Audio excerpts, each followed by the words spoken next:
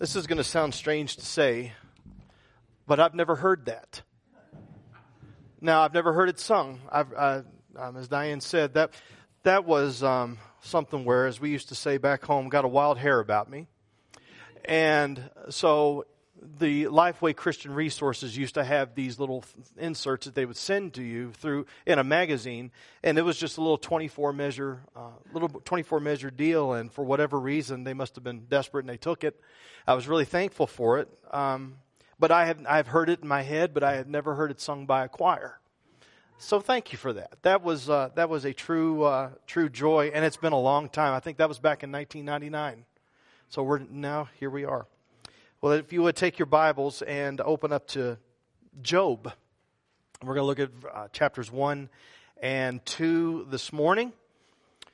So as you've been hearing from us when we've been talking about the vision that has been implemented of connecting all people to the truth and hope in Jesus. And you may have been seeing in your bulletin, this much I do know is there, is in the very back, where it talks about what ARBC is all about. And we've been already talking about initiating gospel conversations and growing together as far as being able to connect with one another in worship and small groups doing that. Spending daily time with God, which is what we spent a good amount of time last week talking about. And this week we're hitting this part about pursuing a life of integrity. Now, speaking of routines, normally there's a routine where I have you all stand and we read a passage of Scripture, and then I say another verse that deals with the Word, and then we have you be seated. We're not going to do that this morning because I just don't want to. I want to make sure we're going to cover all of this passage, but I want to cover it as it comes because we need all the time that we can get to be able to talk about pursuing a life of integrity. Integrity is something that has to mark a disciple of Jesus. It is not optional. Because who you are inside and who you are in private is really who you are. Integrity and character are very much connected. So it's very easy for us to come on a Sunday morning and get dressed up, or maybe not so dressed up, but maybe, and it's fine. That's great. But you come in, and sometimes we think, well, I've been pretty nice this week, and I've been nice to other people this week, and other people have been nice to me, and I haven't really gone off the rails, and so here I am in church, and Lord, isn't that enough? And I think that's what we have to make sure that we realize is that integrity, as far as being a disciple of Jesus, we're not simply talking about a new lifestyle or a new hobby that we've taken on. Christ has changed us up and down, in and out, all the way through. There is a transformation. It is a spiritual change that has taken place. We have not simply appropriated Him to one part of our life to give us eternal life and then be able to go on our way living living like everything else and everybody else. We have to be careful. Romans 12:1 and 2 talks about how we must not be conformed to the pattern of this world, but be transformed by the renewing of our mind, that by testing you may discern what is the will of God, what is good and acceptable and perfect. One commentator said that it is by God's power that we have become increasingly people of integrity. We are called to obey God, and in so doing, to be people of uncompromised morality and integrity. Christians should be those who adhere to the truth on the inside, but then also do good works based upon that truth. When Solomon was getting ready to build the temple, the Lord showed up to him, and we see in 1 Kings 9 and verse 4, it says, as for you, if you will walk before me as David your father walked, with integrity of heart and uprightness. Hear that? Integrity of heart and uprightness. Doing all that I have commanded you, and keeping my statutes and rules, then, verse 5, I will establish your royal throne over Israel and forever, as I promised David your father, saying, you shall not lack a man on the throne of Israel. We get to the book of Job, and if you're not sure where Job is, you're not too familiar with how the Bible is laid out, that's good. We're here to help you. If you have a phone, you can see it, you can look it up, that's fine. But in the very middle of your Bible is the largest book of the Bible, which is called the Psalms. Right before it is another large book And it looks like Job. When I was a little kid, I was wondering, what in the world is this Job? All I'm seeing is this job. What is this? Job? It's Job. Job. And so Job. And you see in Job chapter 1, verse 1, it says, there was a man in the land of Uz whose name was Job. And listen to how they describe Job. And that man was blameless. Not perfect, but blameless. We'll see what the difference is in a moment. But was blameless and upright, one who feared God and turned away from evil. That is a life of integrity. That's basic. Now, it's not easy to live out because we have a lot of factors and influences that are dealing with us, but that is a man of integrity. If you know anything about Job, and I read a little bit from James 5 about the steadfastness of Job, and Job was not somebody that just had a hangnail and he said, ow, and oh, God is mean to me. It was not something like that. When we begin to look at all that Job went through and how he hung in there, and we're not going to look at chapters 3 to 37, but he had friends who were trying to pontificate and thought they knew why he was going through what he was going through. And Job shows us you can live a life of integrity and still have questions about how God's acting and how God's operating. I think that's normal for us to do that, but you got to make sure that when you ask those questions, you're not asking out of doubt. You're asking out of faith. God, I know you know what you're doing. I don't know what you're doing, but I know you know what you're doing. If you could let me in a little bit on what you're doing, that's great, but even if not, you're still God. I trust you. Here we go. That's a hard place to get to. But when we look at what's going on here, I just want to just let you know what it means to have a life of integrity. And so here's another thing we're going to do differently. Because normally I go through point 1, talk a little bit, point 2, talk a little bit, point 3, talk a little bit, point 4, and then some of you are like, finally he's going to quit talking in a little bit. But what we're going to do is I'm going to give you 4 points right up front. Because as we go through Job 1 and 2, all of these are going to come up in different times. This is not point A, point B, point C, point D, as we're making a case. God is bringing all of this up all at the same time. And so if you want to take notes, that's great. If you want to listen, that's fine. You do you, and as far as that's concerned. But we're just going to go through these, Craig, just one at a time. So pursuing a life of integrity as a Christian means that every aspect of life is this. Number 1, a reminder of the warfare. A reminder of the warfare. And I'm not going to take too long on these because we do have work to do, but a reminder of the warfare. Number 2, it's an offering of worship to God. A life of integrity, it's all worship. There's no separation of, I got my Jesus time and I got my me time. No, if you belong to Jesus, you belong to Jesus lock, stock, and barrel. You're all His all the time. Number 3, it's an anchor in the trials of life. Not necessarily the life of integrity is an anchor. That helps, but the one to whom we're living. Anchor. It's an anchor in trials of life. Now, we'll make these available at the end in case I'm going too quick. But number 4, let me just say this here. It's an opportunity for God to show us ourselves, which can be a challenge, but also to show us Himself. Okay? So, let's just go to it. So we look in chapter 1, verses 1 to 5, and it sets it up about how Job was blessed. Verse 2, you see that Job has 7 sons and 3 daughters. So God blessed Job with a great family. And some of you have that. You have been blessed with a great family. A God-fearing, Jesus-loving, Bible-reading, praying family. Not all of us may have that, but Job did. And you see in verse 3, and we're going to see these factors come up later on, but 7,000 sheep he had, 3,000 camels, 500 yoke of oxen, 500 female donkeys, and very many servants, so that this man was the greatest of all the people of the East. He was rich. Some of you may use the term, he was loaded. Loaded. This man had more than anybody in that time. Now, but he's also a man of worship. And so that was part of what we're seeing here, is that he worshiped.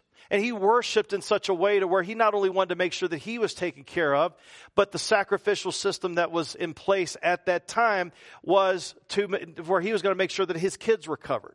It talks about in verse 4, his sons used to go and hold fast in the house of each one on his day and would send an invite to their 3 sisters to eat and drink with them. And when the days of the feast had run their course, Job would send and consecrate them, and he would rise early in the morning and offer burnt offerings according to the number of them all. For Job said, it may be that my children have sinned and cursed God in their hearts. Thus Job did continually. Now, whether he was a parent that was just overly worried, too overly worried, or whether he was just someone that wanted to make sure that he was going to provide a substitute for his children so that they would be okay, and he did this all the time. Either way, Job wanted to make sure that not only he was right with God, but that his family was right with God. And it's important for us to know this too. Uz was a little bit east of the Promised Land, but when this was taking place, there wasn't such a thing necessarily as the Promised Land. Because this was around 2100 BC, at or just before the time of the patriarchs, Abraham, Isaac, and Jacob. Now, if you want to know timeline real quick, Abraham, Isaac, and Jacob, 2100 BC. The time of the Exodus and when Moses comes along, 1400 BC. So I think when we're reading our Bible sometimes, we don't realize this long stretch of time between Abraham and Moses. We're talking 700 years. And so Job was around this time. So when the law was given and the sacrificial system was given, the priestly order was given, then that was around the time of Moses, just after. Promised land was just after. David is 1000 BC. The exile is around 500 BC. So it's good to know these timelines.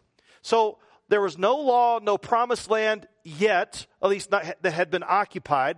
No David, no king, no anything, and definitely no Jesus, because Jesus was 2,000 years along. So here Job is right here at the very beginning of the timeline. Any of you reading through a chronological Bible study or a Bible reading plan? Okay, a couple of you. So if you're doing that, your Bible reading plan may have a few chapters in Genesis and then it throws right to Job. Job? What's Job doing here? Job's in the prophets way a long time in the Bible. I mean, that's way out here. Well, no, that's chronological. The wisdom literature is helping us to understand what was going on in all the different times and parts of Israel. I really think that that's important because there was no sacrificial system, but yet Job knew enough about God, and God had been revealed to him somehow, some way to know about a sacrificial system, and he was doing that. Now, what you're going to see in Job 1 and 2 is a toggling back and forth. It's like a play. It's a play that goes from where one scene is on earth. But then we toggle in verse 6, chapter 1, to now we're in heaven. And do you remember when I said to you earlier, way back in the midst of time, it was actually just a few minutes ago, but when I said to you that pursuing a life of integrity is a reminder of the warfare. We tend to think that all that is happening here, we tend to think this is all that's happening. But there is a spiritual warfare that is going on now. I'm not talking about the type. Now, some of you may disagree with me on this, and that's okay. This is a conversation for another time. But it's not a spiritual warfare where we talk and we claim certain things to be able to make stuff stop and go and all that. That's God's job. That's not our job. Our job is to know what's going on and to do what we do and trust God to handle the ins and outs and the ups and downs of things. In Ephesians chapter 6, verses 10 to 12, it says, "Finally be strong in the Lord and the strength of his might. Put on the whole armor of God, that you may be able to stand against" what? The schemes of the devil. So Satan, when it talks about here in chapter 1, verse 6 of Job, we're back in Job. Hope you can follow along. I'm trying here. But it says, "The Lord said to Satan, 'From where have you come?' And it says, Satan answered the Lord and said, 'From going to and fro on the earth and walking up and down on it.'" This is not like us strolling on the beach. "Oh, look at that seagull. Oh, look at that shell." Well, this is not just a stroll where there's no aim or reason. We're on vacation. We don't have anything to do. Let's just take in what we've got.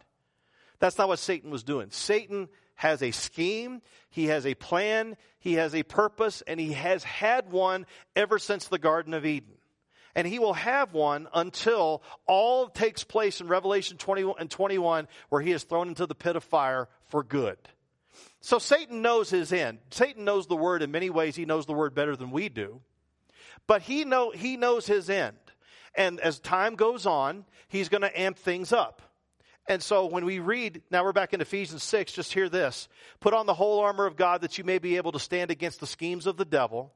For we do not wrestle against flesh and blood. See, we spend so much time fighting each other that sometimes we forget where the true front of the fight is. And the front of the fight is this. We don't wrestle against flesh and blood, but against rulers, against authorities, against cosmic powers over this present darkness, against the spiritual forces of evil in the heavenly places. So when you're struggling with something, you may be thinking, well, what's going on? So I'm going to go and do this. I'm going to go see this doctor. I'm going to take this. I'm going to do this recreational piece. And yet it doesn't seem to work. Well, that's because there may be something else that you're struggling against. Someone else that you're struggling against. And we've got to be aware of the schemes of the devil. That's why we're having you read your Bible every day, asking you, please read your Bible every day, because not only do you see how God works, not only do you see how you work, you'll see how the devil works. And when you begin to see how the devil works, you're prepared. You're prepared to not be surprised when these fiery trials come upon you, as it says in 1 Peter. So, you get here, and so the Lord now, they're having a conversation. In verse 8, the Lord said to Satan, have you considered my servant Job?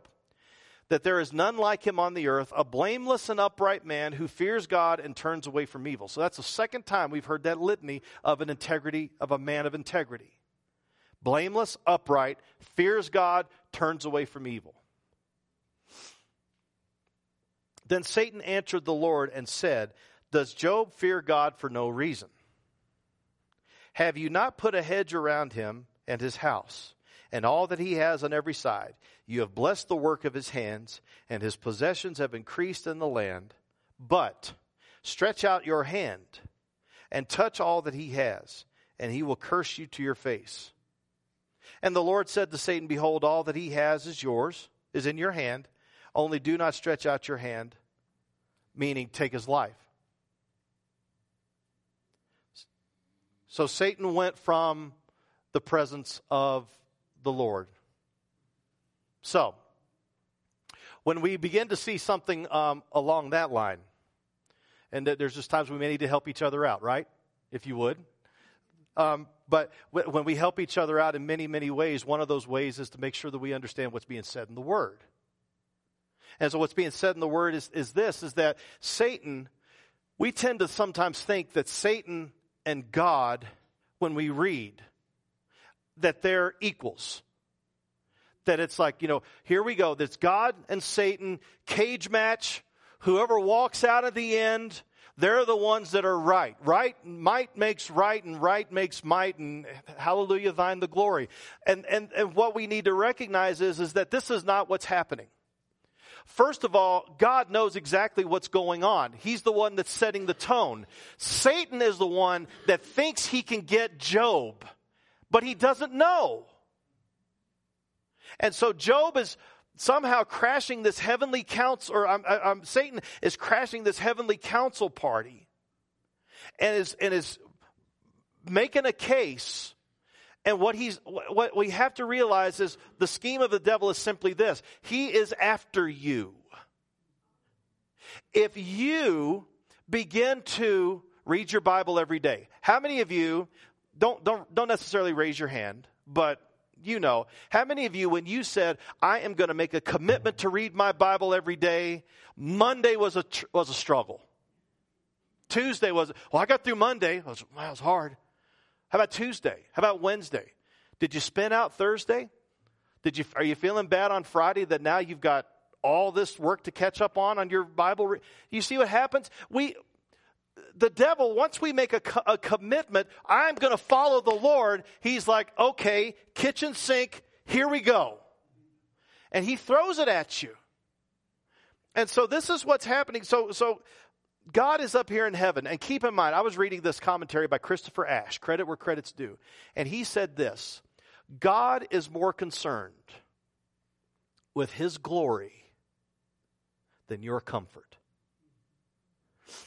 Now, where are you in your Christian walk to receive that? Well, I thought that God was all about making me happy. I thought God was all about making me comfy. I thought God was all about filling my bank account. And I got sick the other day, but I prayed real hard and I got right out. You know, it's one of those things where it's like we think that when we trust in Christ, then all of a sudden that He's going to make everything completely smooth. We're not going to lack for anything. Our health is going to be fantastic. And we tend to think that the goal of God is to make us happy. The goal of God is to make us holy. The goal of all of us is to make sure that we are glorifying Him above all things. That's why we have this silly time of starting at 10:31. Whatever you eat, whatever you drink, whatever you do to the glory of God. 1 Corinthians, you want to guess what the chapter and verse is? 10:31. Why do you have such a dumb time to start a service? It allows me a conversation to say, this is why. Oh, talking about routine. 10:31 is not routine. At least maybe now. But you see what's happening here is that there's a warfare that's going on, and God is going to be glorified, and He's using these means to do it. So now we flip back. We are now moving the scene back to earth, and it says that Satan takes Job's property and children. Look at what's being said here. Now there was a day when his sons and daughters were eating and drinking wine in their oldest brother's house. You know, just like every other day. They were loving life, enjoying life in their way, and it says that there came a messenger to Job and said, the oxen were plowing and the donkeys feeding beside them, and the Sabaeans fell down upon them and took them and struck down the servants at the edge of the sword, and I alone have escaped to tell you. Do you remember when I said from verse 3 in chapter 1 that there was this list of all of the property that he has, and that we're going to review it again? This is where we're going to review it. So all of these donkeys, well, how many donkeys did he have? Well, he had 500 female donkeys. Gone. How many of the other did he have? Well, it was gone. And then while this guy was talking, verse 16, there came another and said, the fire of God fell from heaven and burned up the sheep and the servants and consumed them, and I alone have escaped to tell you. While he was yet speaking. So this guy's talking, and another guy shows up and interrupts him. He's talking, another guy shows up and interrupts him. He shows up, this other guy shows up, interrupts the other guy. Boom to boom to boom to boom. And everything that was listed, I'll just give you the whole story. Everything that was listed in Job 1, gone. His family, 7 sons and 3 daughters, gone. All of the servants, gone. The whole list of everything that made him be seen as the greatest in all of the land, gone. I mentioned the aforementioned hangnail. Oh, I got a hangnail. My life is ruined today. But listen, I had a week where we had a family scare. And boy, you talking about getting distracted? Things playing in your mind? What in the world's going on? I've told you about some other things that have been going on with not immediate family, but people back east. There's all this stuff that's going on there that has left me really distracted. Really distracted. We're like going through molasses distracted. I don't know how I would be if I lost my wife. Job didn't lose his. But if I lost my wife, I've lost my children, and I lost everything that I had. I don't know. Well, you're a preacher. Thanks for noticing. I don't know. Because I adore my family. I mean, I got it bad. I adore my family. I can't wait to get home and to be around them. And to think of losing that, you've got to put yourself in Job's spot. You can't be so calloused, maybe not callous, but you can't be so used to the story if you've been in church world for so long, because you know how it ends. You've read the end. But you got to put yourself in this spot and see what's happening in Job, with Job. And how did he respond? Now, how you respond may make what Job is saying here and how he responded be like, that's ridiculous. But this is how Job responded. And Job rose and tore his robe, which was an act of lament. He rose and tore his robe and shaved his head and fell on the ground. And what did he do? Really? Yeah, he did. Because whatever is going on, he realized that his hope was not here. His hope was there. His hope is not in how someone looked at him, or what they said to him, or how they acted, or the society is going. All the society, all the news. Oh, I can't watch the news. What kind of a God would let things like that happen? Well, God gave us an opportunity. We have made many, many choices to say, no thanks. And this is the result. But here Job is saying, I'm worshiping. And then he goes on. Naked I came from my mother's womb. None of us were born with a suit and tie. We were born naked. Nothing. Naked I came from my mother's womb, and naked shall I return. The Lord gave. So he realized that God gave. Everything that we have is a gift. It's not a right. There's so many things in our culture right now. Well, these are my rights.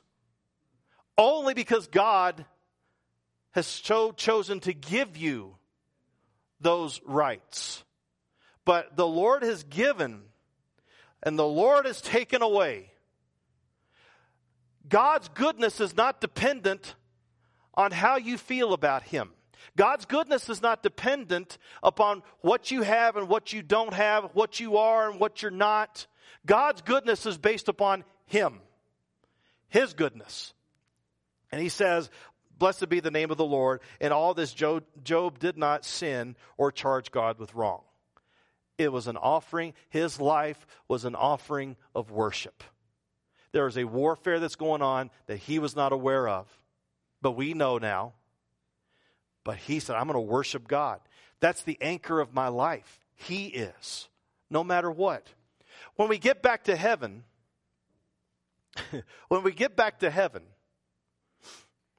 we see in chapter 2, verse 1, and there was a day when the sons of God, this holy heavenly council, came to present themselves before the Lord, and Satan came among them to present himself before the Lord. And we have this litany again.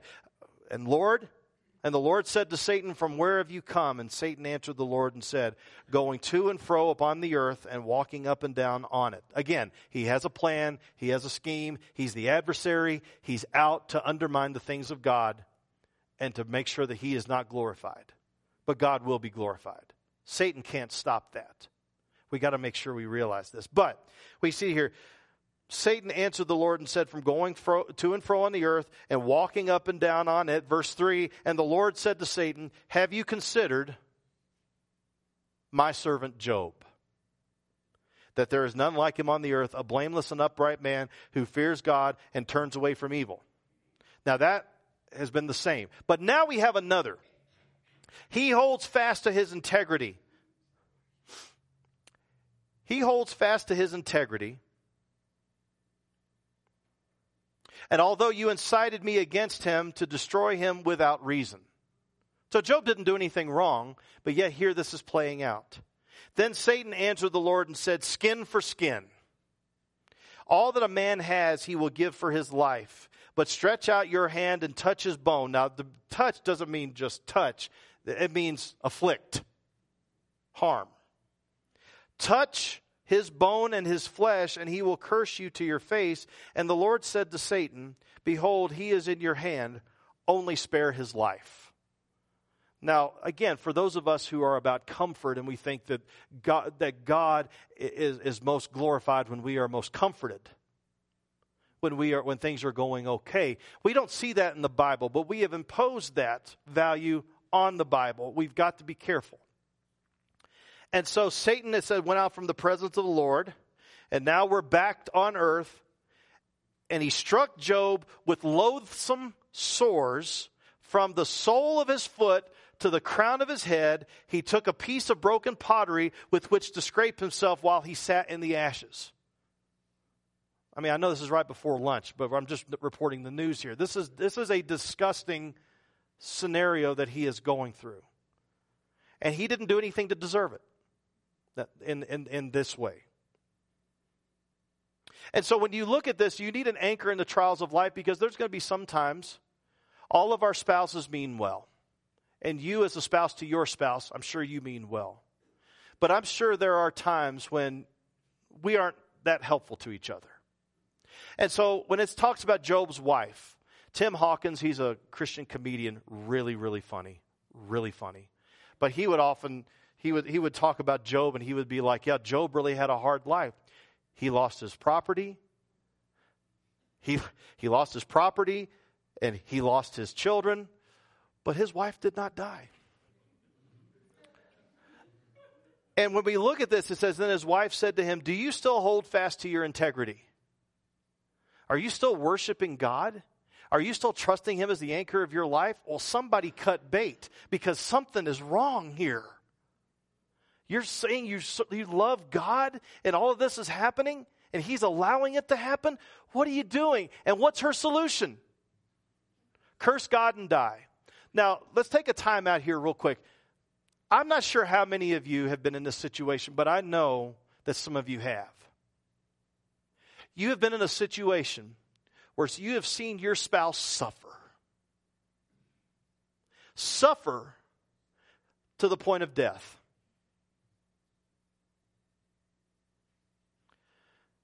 And you get to a point, I've never gone through this. My wife is alive and well. But when you get to a point where you see your spouse suffering so much that death seems to be an escape, I honestly think, yeah, Job's wife got it wrong. Well, so do you. I've gotten it wrong too. When I've been in the midst of all of those things that are going on and God has dealt with me in his own sweet way. But I think sometimes we need to take it a little easy on Job's wife. She just wanted to see the husband that she loved set free from this. But Job had an anchor in the trial of his life. And what did he do? He said to her, you speak as one of the foolish women would speak. He didn't call her a foolish woman. He just said, you're talking like one. And by the way, when you get into an argument, there is a difference, right? Between saying someone is foolish and saying that you're acting like a foolish person. Those of you that I know many of you probably have never had an argument as a married couple, and that's fine. But he's not calling her a fool. He's just saying you're talking like one of the foolish women. Okay? But we look at this and we have to say, shall we receive good from God and shall we not receive evil? Well, I thought God was good. How could God be evil?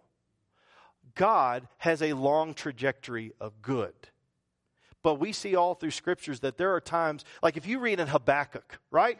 Good devotional reading, Habakkuk. I highly recommend him, seriously. Even though he's in the minor prophets, we don't know how to pronounce his name. We sometimes have a hard time knowing what's going on there. But in Habakkuk, what happened was God used the Babylonians, an enemy of God, to do something and to use it as a discipline to his own people. God will use any means possible in order to get us where we need to be so that our lives are setting a trajectory for his glory. And this is what's going on. Now, you may be in the middle of something right now, and you're not understanding what God is doing. I just want to tell you, God has preserved these accounts in his word so that when we are going through suffering, we see that it's not arbitrary. There is a purpose behind it. Jesus dying on the cross was the greatest, it was more of an injustice than whatever happened to Job.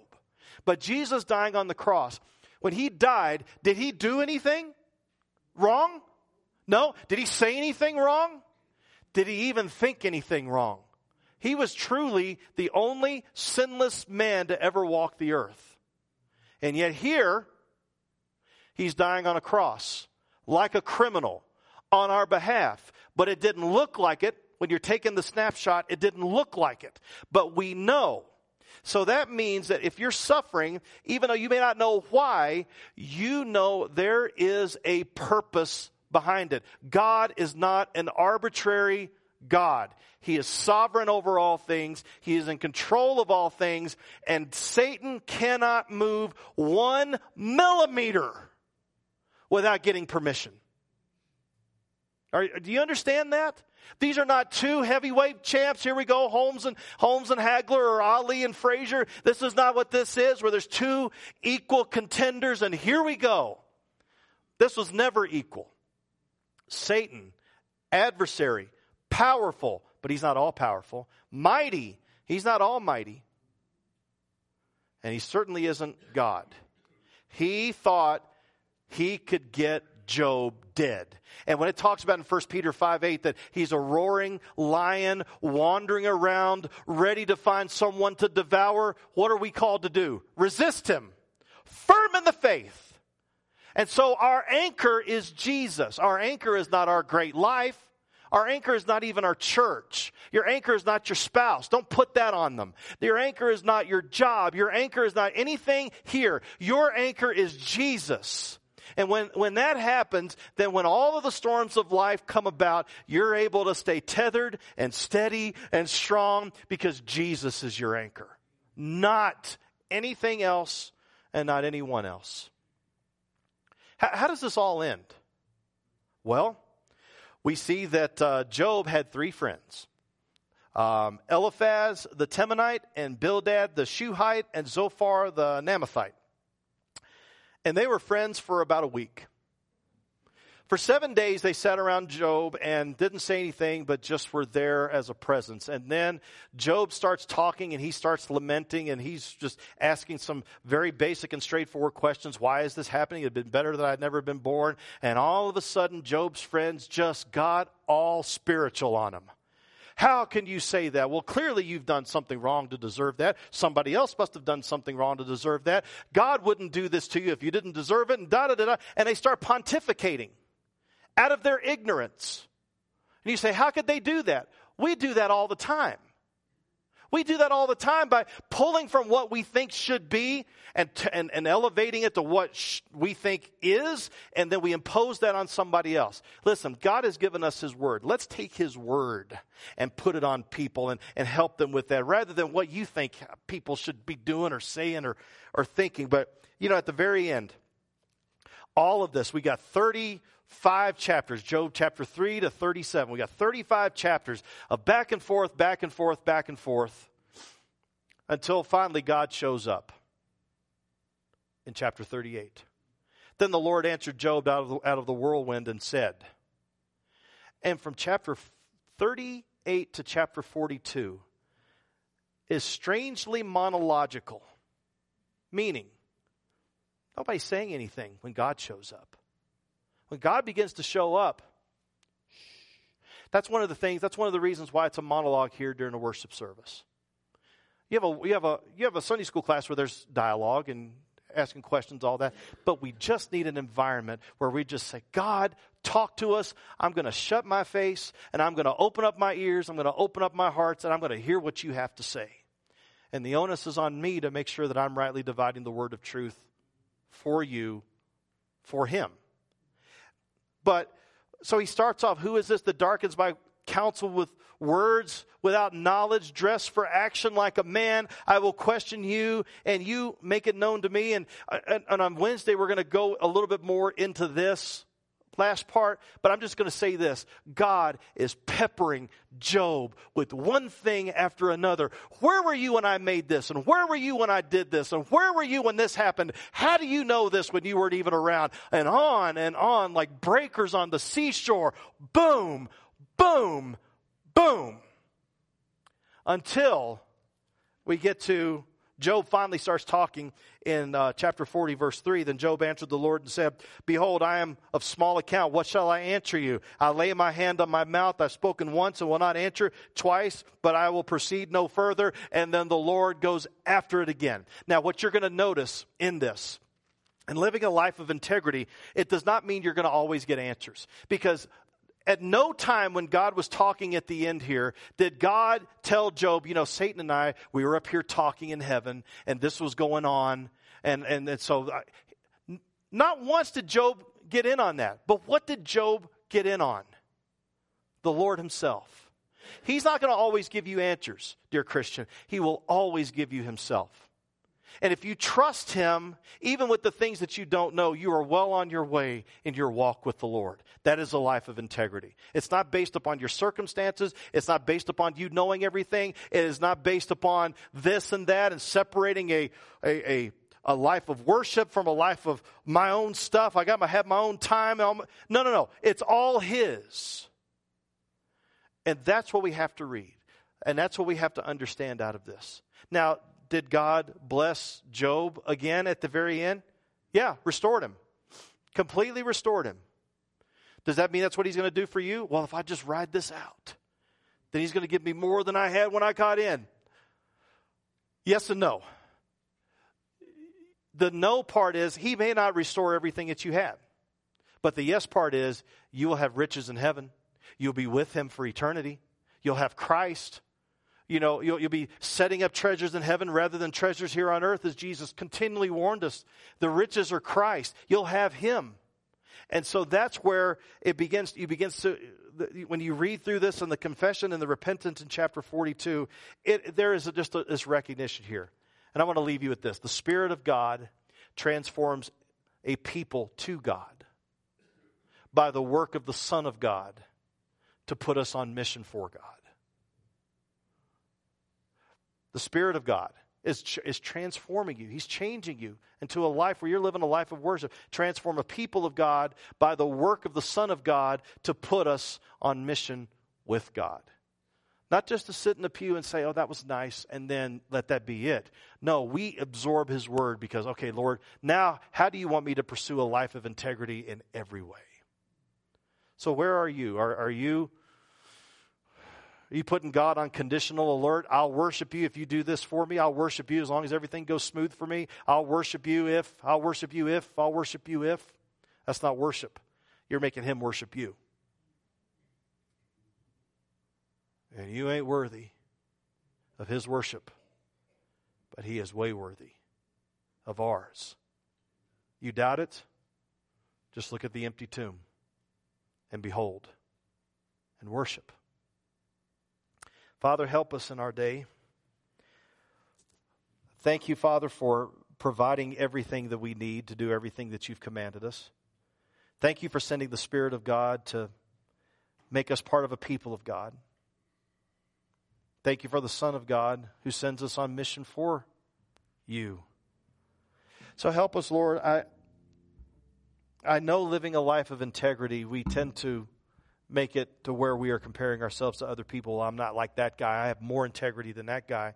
But the holiness factor is here, Lord. We have to be looking at your standard, what you've called us to do, what you've called us to be, and that you're not leaving us alone to try to figure it all out, but you've changed our hearts and minds to where we have a want to worship you, to live a holy life, to live a life of integrity, and to help others to do the same. Thank you for Jesus. Thank you for how he has changed us. Thank you for his patience with us. Thank you for his perseverance for us. Help us in all that we do and say, Father. And may we come today ready and willing to commit to live a life of Christian integrity and holiness before you. Truth with good works, not to save us, but to show that our faith is at work. Use us, Lord, in Jesus' name. Amen. We sing. We really do. We sing. If you want to use your hymnal, if you're not familiar, I found out that some of the hymns that we're singing, some of you may not be too familiar with, so that's why we put the number in there. There's a hymnal that's right in front of you, 277, but there'll also be the words on the screen. But this is a prayer. Lord, take my life and let it be consecrated for you. Let's stand together and mean what we sing.